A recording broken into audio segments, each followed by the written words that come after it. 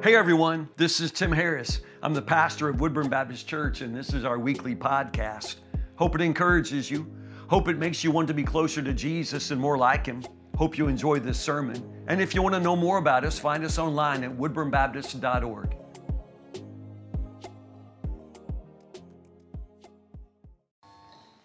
Good morning, everybody. Open your Bibles to Mark chapter 2. Y'all good? Everybody good? Wasn't it South Warren High School choir today? Wasn't that amazing? Gosh, I love having them. Cafe folks, I love you. I used to have to say good morning to Brian Ahern from across the country in Perry, Oklahoma, but what a blessing to have Brian and Tina in our congregation. Brian helping to lead in Cafe. Love you, brother. Thank you all so much. Finishing up the message series entitled, I Have My Doubts. As I think I've made it clear, this is a really personal series for me. I really struggled early on.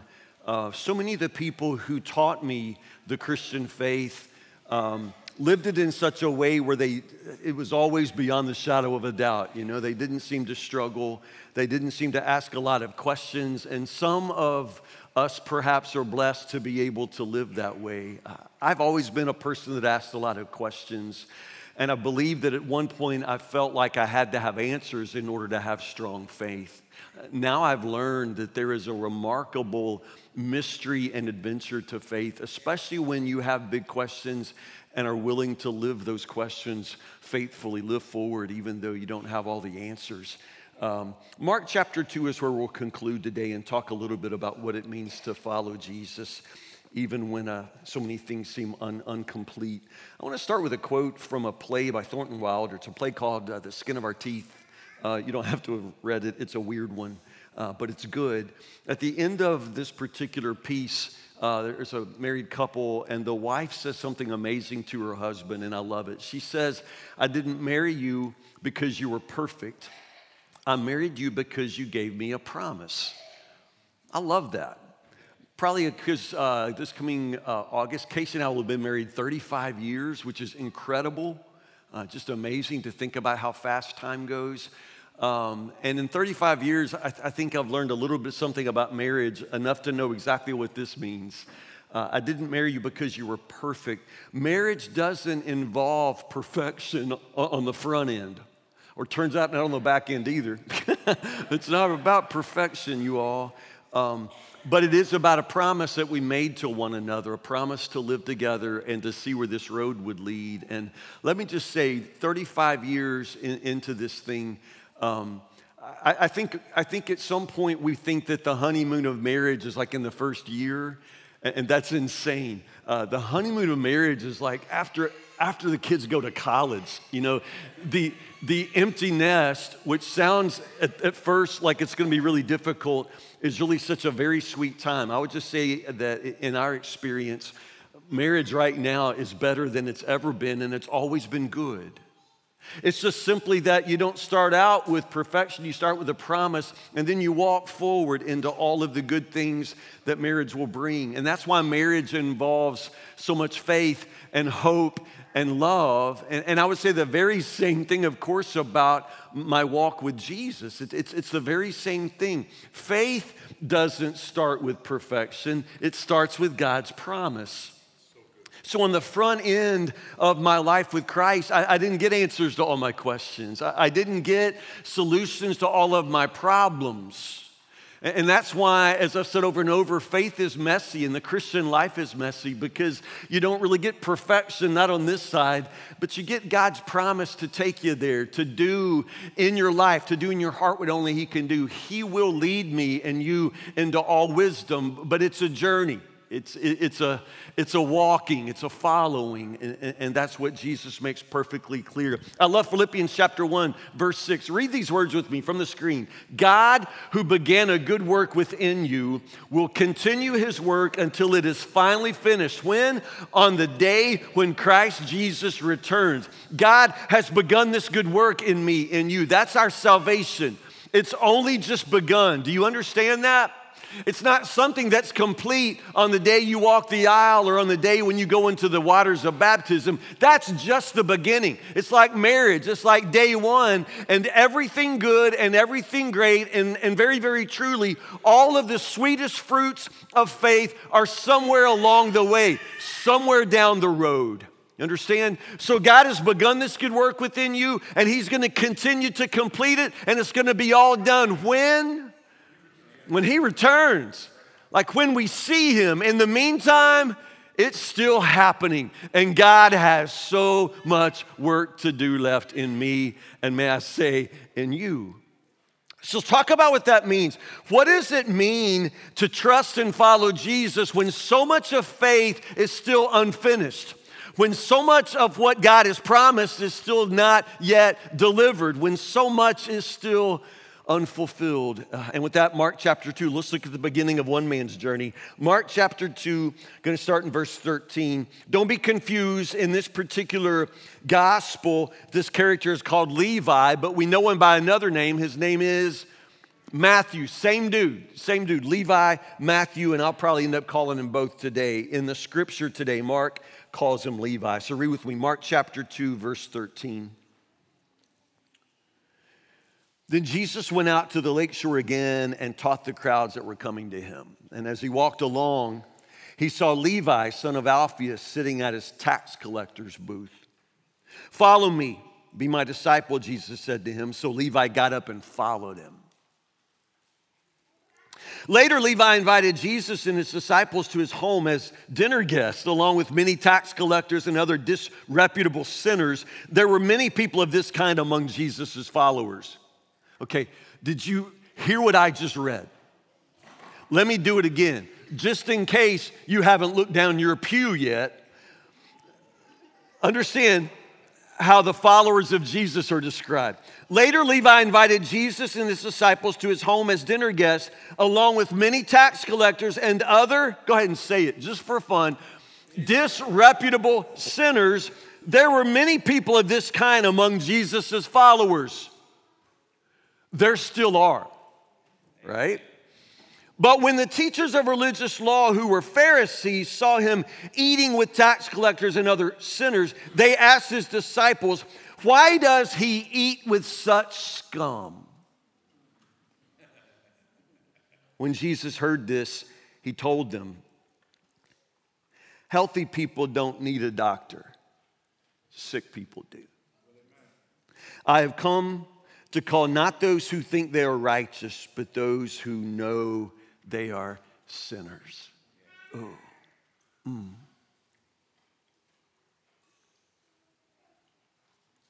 Jesus wasn't like other rabbis. In some ways, to call him a rabbi is to use a title so far beneath who he is, but he was a rabbi too, a Jewish teacher. And make no mistake, the Pharisees in this story, they know a lot about rabbis and disciples and how all of that works, and that's why they're so surprised. Jesus isn't like other rabbis. In Jesus' day, there were many rabbis, esteemed Jewish teachers, and there were many young men who would want to be their disciples, who would want to learn from them. So typically, if a young person wanted to be a disciple of a rabbi, they would go seek out the rabbi. They would find the rabbi, and then they would allow the rabbi to question them. And if they passed the test, if they seemed to be promising, then the rabbi would say, "Come follow me." The student would then become a disciple of that particular rabbi. Do you understand? That's not at all how Jesus does this. For one thing, Jesus isn't dealing with the young men of promise. He always ends up seeking out people. Jesus seeks them out, and he seeks out the ones who have already moved on with life. Understand, in this particular story, and it's very representative of other disciples of Jesus, Levi's not looking to be anybody's disciple. Levi is past that point in his life. He's not disciple material. Do you see that? He's not disciple material. He's not an A student in Hebrew school. He's probably a C or D student in Hebrew school. He's the leftover. No rabbi would have chosen him. No rabbi in the world would go looking for him, and yet here he sits. Levi is a tax collector. And Jesus seeks out Levi. He goes up to Levi and says, "Come follow me." Now that's what rabbis would say. That's how a rabbi would invite a student into his school of discipleship. But understand, usually the student would have a test, would pass the test, would answer some questions, would demonstrate their knowledge of the scriptures or knowledge of the language. There is no test. Just the invitation. Come follow me. And the scripture says Levi just gets up and follows him. Now, he's a tax collector, which means he's sitting at a table full of money. It doesn't even say, he went and made a quick deposit. Just left it. Just left it. How do you explain that? It's possible that they've met before. The scripture doesn't tell us that story, but it's possible that Levi and Matthew have had a previous encounter. It's possible that they've had conversations, but we don't know. It sounds like to me that there's just something about this moment. There's something about Jesus' invitation. There's something about Jesus that draws Levi. All I know is Levi follows Jesus, and there's a whole lot he doesn't know. Like when somebody says, "Follow me," I got questions. Where are we going? When will we get back? Will it be cold? Because that's going to affect my decision. Will it be cold? What will we eat? Can I sit up front? I have a lot of questions. When will we be back? Can I bring my wife? Is there good Wi-Fi? I need to know these things. I have a lot of questions. I suppose Levi had a lot of questions too, but at the same time, there's something about the invitation of Jesus that makes those questions no longer seem pressing. There's something else that draws him, and there's something about Jesus that causes him to call the kinds of people he calls. Again, I remind you, not disciple material. I don't know what kind of promise Levi shows. He's a tax collector, you guys. Tax collectors. No Jewish rabbi would choose a tax collector. Tax collectors are known to be sinners. They're known to be dishonest. They're assumed to be disreputable. Nobody likes them. Nobody wants to be with them. They handle filthy Roman money. They work for filthy Romans. They rob the people, the Jews. Nobody likes tax collectors. And Jesus walks right up to one. Follow me, Jesus says to Levi, and Levi leaves everything and follows him. What is it? I don't know. I can't explain it. All I know is if you know Jesus, you've experienced a similar calling. I've experienced a similar calling. The sermon series has been about doubts, and I've talked about my doubts, but can I talk to you about my calling to follow Jesus? Because there's something about Jesus that makes all of my doubts somehow no longer seem so pressing. Jesus doesn't choose you for anything you've done or anything you are. Now, this is amazing. He doesn't choose you for anything you've done or anything you are. See, so often we want to think that, we would be chosen for this privilege because of somehow our specialness. But Jesus doesn't call me. He doesn't call you because of anything about us. Jesus first called me. I was a child. I made the decision to follow Jesus when I was 6 years old, but I began to hear his voice long before that. Believe it or not, I've heard his voice as a child.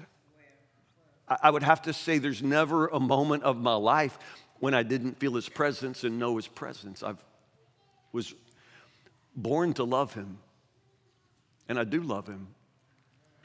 And I love him so much because of this. It's not anything I have done. See, Jesus didn't choose me in the first place because I had done something to impress him.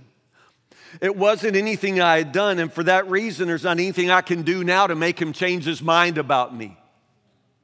And that's been important in my life with Christ because there are times when I failed. Times when I have failed terribly. Times when I have done exactly what Jesus had forbidden me to do. I mean, you understand, there's so many ways in which I fail him, but he didn't choose me for my ability to not fail. It has nothing to do with me, nothing to do with anything I'd ever done, nothing to do with what I was. Jesus chose me. He chooses you for what you will become by his power if you will follow him. He begins this good work in us. He doesn't call us for what we are. He calls us for what we will be, and what we will be is what he wants us to be if we will follow him. It's all by his power. It's not my power. It's not my intelligence. It's not my logic. None of that. It's just this amazing adventure of walking with him and just allowing him to work. Because I'm telling you, if he's going to change me, it's going to require a lot of work, a lot of power. But all of that work and all of that power belongs to him. All I have to do is follow him. I just follow. And all the work that has to happen, it happens along the way. See, this is why you can't just say, well, I got saved when I was a child at Bible school, and then nothing's happened since then. You don't walk with Jesus. You don't talk to Jesus. You don't read your Bible. You don't pray. You don't ask any hard questions. You just show up on Sunday like you're clocking in and out. And that's not the Christian life. It's this amazing adventure of transformation and change along the way. I'm not anything like the person I was when Jesus first found me, and I'm nothing like I'm going to be when I see him face to face. There's a whole lot of change happening along the way. Do you understand? Now, Matthew doesn't follow because of what he knows, because as I've said, I don't think he knows much. He has no idea where this road will lead. When Jesus says, follow me, Matthew doesn't necessarily know the other people who are following Jesus, some of whom he's not going to like. Seriously. And most of them aren't going to like him. I would have liked to have been there the day Jesus walked up with Matthew in front of the other disciples and says, boys, this is Matthew. He's the local tax collector. In Capernaum, do you understand?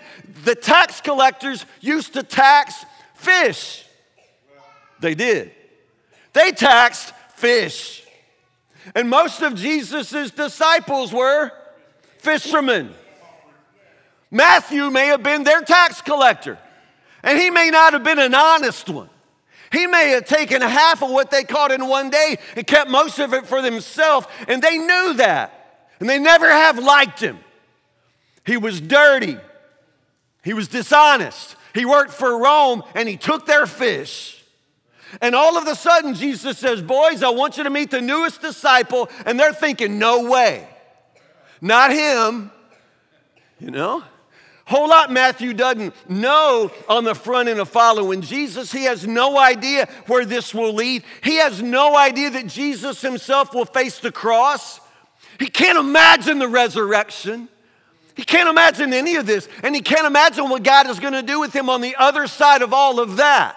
How Matthew himself will take the gospel around the world. He has no idea, and yet he just steps out and follows. Understand, he doesn't follow because of what he knows. He follows because he realizes he is known. Levi, son of Alphaeus, follow me. Jesus knows something Levi doesn't know. And in the end, Matthew steps out, Levi steps out on the basis of what Jesus knows, not on the basis of what he knows. So many steps along the path when I became discouraged because of what I didn't know. Questions I couldn't answer. Personal questions for one, but understand, because of my role in the body of Christ, I have to deal with your questions too. Questions that come up in your life, questions that come up in ministry, Questions that have come up in the life of this church, and people look at me as if I've got an answer, and I haven't had answers. It's very discouraging. It's hard to have to get up and talk every single Sunday like you know something. I'm not here because I know something, but I can tell you about the one who does know. I can tell you about the God who is bigger than all of our questions. I mean, all of our questions put together. We don't necessarily get answers, but we get Him. Understand, He says, follow me. He didn't give us a book of answers. He gives us Himself. So understand, the only thing Jesus asks you to do is to join Him on His path. Follow me. You join Him on His path. Now, that sounds simple. Nothing simple about it. In every single instance of disciples following Jesus, there's this important theme of leaving everything. They have to leave everything. In other words, everything that pertained to the person they've always been, they're willing to lay that aside. It's not about their identity, it's about who they're gonna be, their future identity when they follow this man, when they follow Jesus. It's not anything to do with myself. That's why when following Him, I just lay all that aside. I no longer am the one that matters. It is Jesus that matters more than everything to me. In the ancient world, the rabbis and their students, a disciple of a rabbi was told by the rabbis themselves that the student was supposed to powder himself with the dust from the feet of the rabbi. Powder himself. What does that mean? That means to walk so closely behind your rabbi at all times that as the dust flies off his feet, it gets, in your face. You just follow him, and the dust that flies off of him just gets on you. You powder yourself. You become coated with the dust from his feet. That's how closely you follow. That's how you never turn back. Also understand, you're following, you're not leading. There's never a moment when you get in front of Him and say, hey, Jesus, follow me. I'd like to teach you something for a change. It's never going to happen that way. You follow Him. You join Him on His path. Now, the Scripture makes perfectly clear that Jesus knows we're sinners. He knows we're sinners. He invited Levi. Levi was a sinner, a disreputable sinner, which means everybody knows he's a sinner. Like, couldn't even go out in public and pretend to be something he wasn't because everybody knew what he was, a sinner. And Jesus knows he's a sinner. On top of that, Levi throws a party and invites all his sinful friends.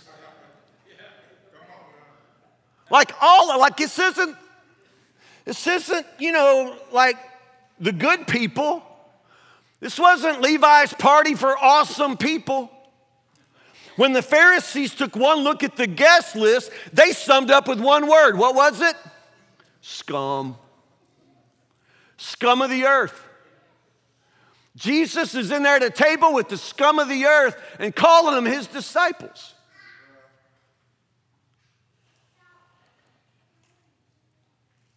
Jesus knows we're sinners. But understand, He asks us to join Him on His path. So now I'm following Him, and He's never going to lead me on a path to sin. So although that sin is still in me, and I'm still very capable of doing some very terrible things, I'm following Him now. Which means the only way for me to indulge my sin is if I step off the path of following Him, and I don't want to do that. I'm going to stay with Him. There's some tension there, of course. There's tension in the verse that, Mark puts in parentheses when he says, yeah, as a matter of fact, there's a whole lot of people like that that follow Jesus, a whole lot of disreputable sinners. They were among Jesus' followers. What? Oh, yeah. That's why it's so frustrating today in our culture, especially in a church culture, because we want to call sinners to follow Jesus, but we act like they're going to have to clean themselves up before they come to Him. We act like, hey, if you're going to be one of us, you're going to have to change your ways. And it's true. Jesus demands that you repent of your sins and put your feet on a new path. Absolutely. But if you could change yourself apart from him, I know you would have already done that. I would have too. People can't change without him. They can't forgive themselves. They can't change themselves. I mean, we live in an amazing culture where sin is now celebrated. Sin is given, center stage, and it's almost everything gets turned upside down. And I want you to understand the incredible clarity of Jesus in this passage. Jesus has utter clarity here. When the Pharisees say, "Why are you eating with such scum?" Jesus says, healthy people don't need a doctor, sick people do. I've not come to call those who think they're righteous. I've come for those who know they are sinners. Do you understand? Jesus doesn't say that they're not sinners. He doesn't say that we're not sinners. We are. We are. We're sinners on a path of becoming what he wants us to be, but we're still sinners. We're seen by God with the righteousness of Christ because of his grace and because of Jesus' own sacrifice, but that doesn't really change the fact that there is sin and it is deep in me. I said that the change is happening along the way, and it is, but in some ways the struggle with sin is more serious, more fierce in this stage of my life than earlier. It's like the further I walk with Jesus, the closer I get to Jesus, the more I realize how deeply sin is in me. I begin to understand how broken I am, how far I've got to go. Do you understand that struggle with sin is a part of it from the very beginning all the way to the moment when we see him face to face? Jesus doesn't say we're not sinners. He doesn't say that we're not sick people. As a matter of fact, that's his primary metaphor for us. Jesus, I didn't come to call people who think they're righteous, man. Doctor comes for the sick people. Y'all, we're sick people. Sin is our sickness. We all have the same sickness, and we got different symptoms. That's why it's so crazy when you stand back and judge people, because they're sick in a different way from how you're sick. We all got the same virus. It's sin, and it is a fatal disease, all of us. So the fact that, this group, their symptoms are primarily how much they love money, and this group, it's primarily sexual.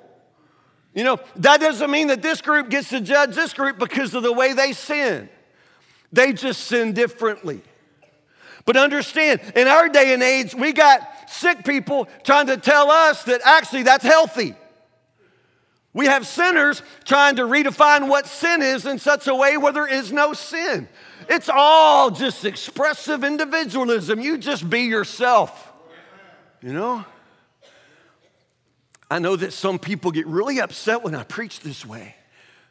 They say, Pastor Tim, you just don't understand what it is to be a person who needs pride.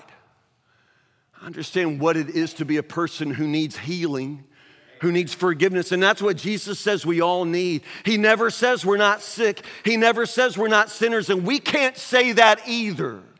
You can't begin to redefine your sin in such a way where it's something to celebrate. When you begin to celebrate what Jesus says he came to set you free from, do you understand? You've stepped on the wrong path. You've stepped on the wrong path. And I know that right now, a lot of people who are deconstructing, a lot of people who are questioning the faith, it's over moral issues.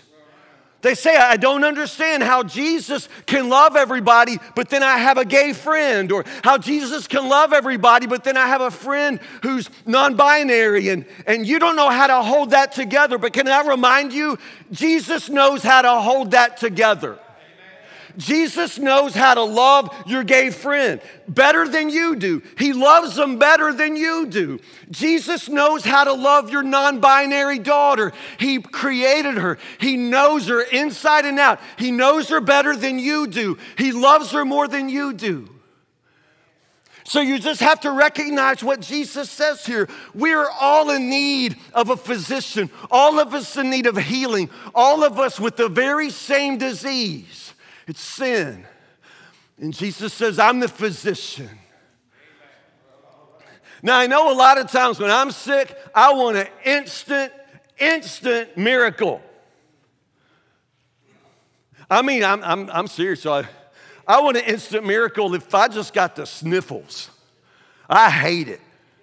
I hate it. And man, don't even, if I got a stomach virus, I am somewhere in the bathroom floor nearly dead. I hate it. I suffer. I'll drink Pepto-Bismol, just go, just wanting to be over it. I want to be over it. I want to get on with my life. I don't want to have to deal with this. I don't want to have to blow my nose. Have y'all seen this nose? I don't want to blow this thing. I don't want to have the stomach virus. I don't want to have anything. I just want to live my life. And some of us, we come to Jesus and we want an instant, miraculous transformation. And he can do that, but most of the time, he who began this good work in you is going to be able to complete it on the day when Christ Jesus returns. In other words, it's going to take some time. This miracle of healing, this miracle of forgiveness, this miracle of transformation, it's going to happen over time. Which means you have to follow him. You have to keep following him. And you're going to have to struggle with your sin like you've never struggled before. And you're going to have questions. They're not going to have any answers. You're going to have to just keep following. You understand? To follow Jesus, the only thing you must know is how badly you need him. You don't have to know anything else. You don't have to be a Bible expert, although once you know him, you're going to fall in love with the words of this book because you're going to find him on every page. Once you love Jesus, you're going to love his word. But I'm telling you, on the front end, there is no written exam to find out how much you know. The only thing you have to know is how badly you need him. And I'm telling you, you need Jesus. Amen. Pastor Tim, I thought you were talking about doubts. I am. You think right now that the most important question is, whether it's creation or evolution. I'm telling you, no. The only thing you really have to know is how much you need Jesus. It's Jesus. Don't be distracted here by something that doesn't matter. You can become an expert in theistic evolution and write books and lead workshops and be, a speaker at conferences, and you can die and go to hell because you don't know Jesus. Amen. Answering these questions isn't going to take you one step closer to Jesus, and it's Jesus that you need. It's not some sort of logical way of being in the world. Faith is something altogether different. And it begins in that moment when you just know how much you need Jesus. And I'm telling you, you need Jesus.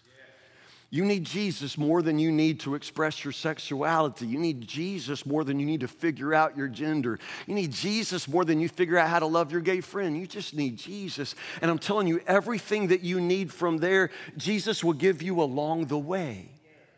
Follow him. Trust him. I would say it this way. Start where you are and trust that Christ will lead you where he wants you to go. Start where you are. Jesus knows exactly where you are. Jesus goes and finds Levi in the tax collector's booth.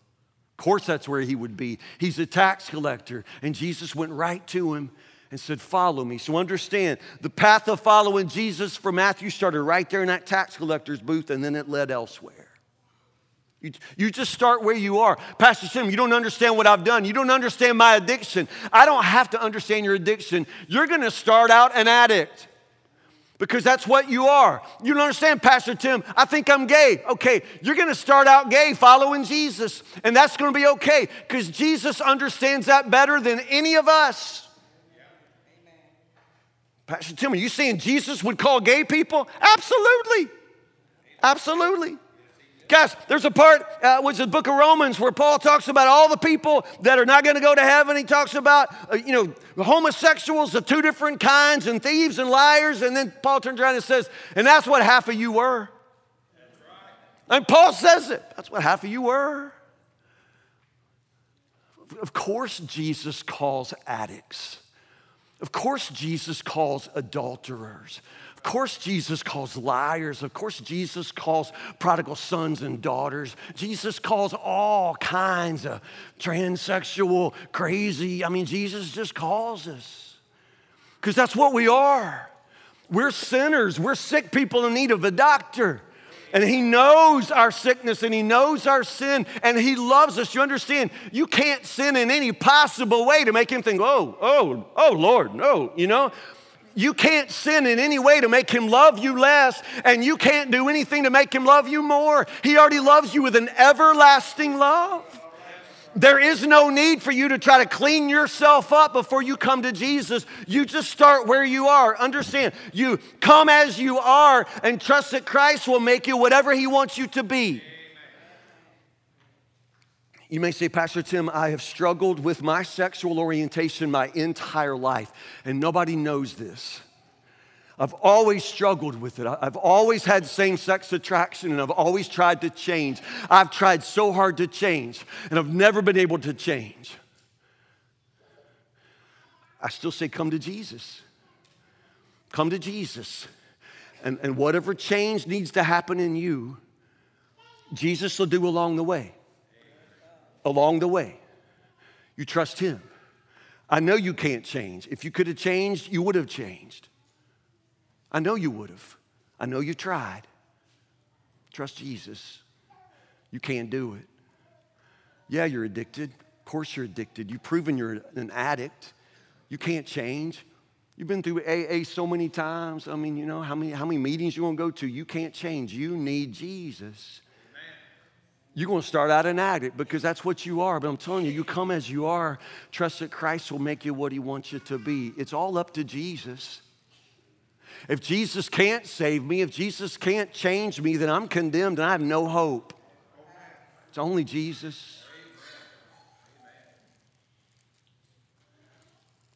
I'm just saying, whatever doubts, whatever disappointment, whatever discouragement, whatever it is that threatens your faith, I just want you to come back to what faith is. It's not having all knowledge. It's not. And it's not this ability to live this perfect life because you can't and you won't. And nobody else can either, so stop judging them. They're no more perfect than you are. Faith is trusting in Jesus. But it's not just trusting him like with your head, or trust him enough like trust him with your Sunday mornings. Christian faith is to trust to the point of obedience. It's to trust him with your life, to believe with your life. It's to trust to the point of following so that wherever he leads, you'll go. You will powder yourself with the dust of following after Jesus. No other path, no other hope. It's only Jesus. I tell you, in my life as a Christian, as a pastor, as a student of the Word, as a PhD in theology, I have my doubts. I do. But I have found a faith in Christ that is deeper, stronger. I have a lot of questions that don't seem to have answers, a lot of problems that don't seem to get fixed automatically. But I'm just trusting if I keep following him, that the God who began this good work in me, he will finish it along the way. And on that day when Christ Jesus returns and I see him face to face, at that moment, his work in me will be complete. I'm trusting that, even with all my questions. Pray with me.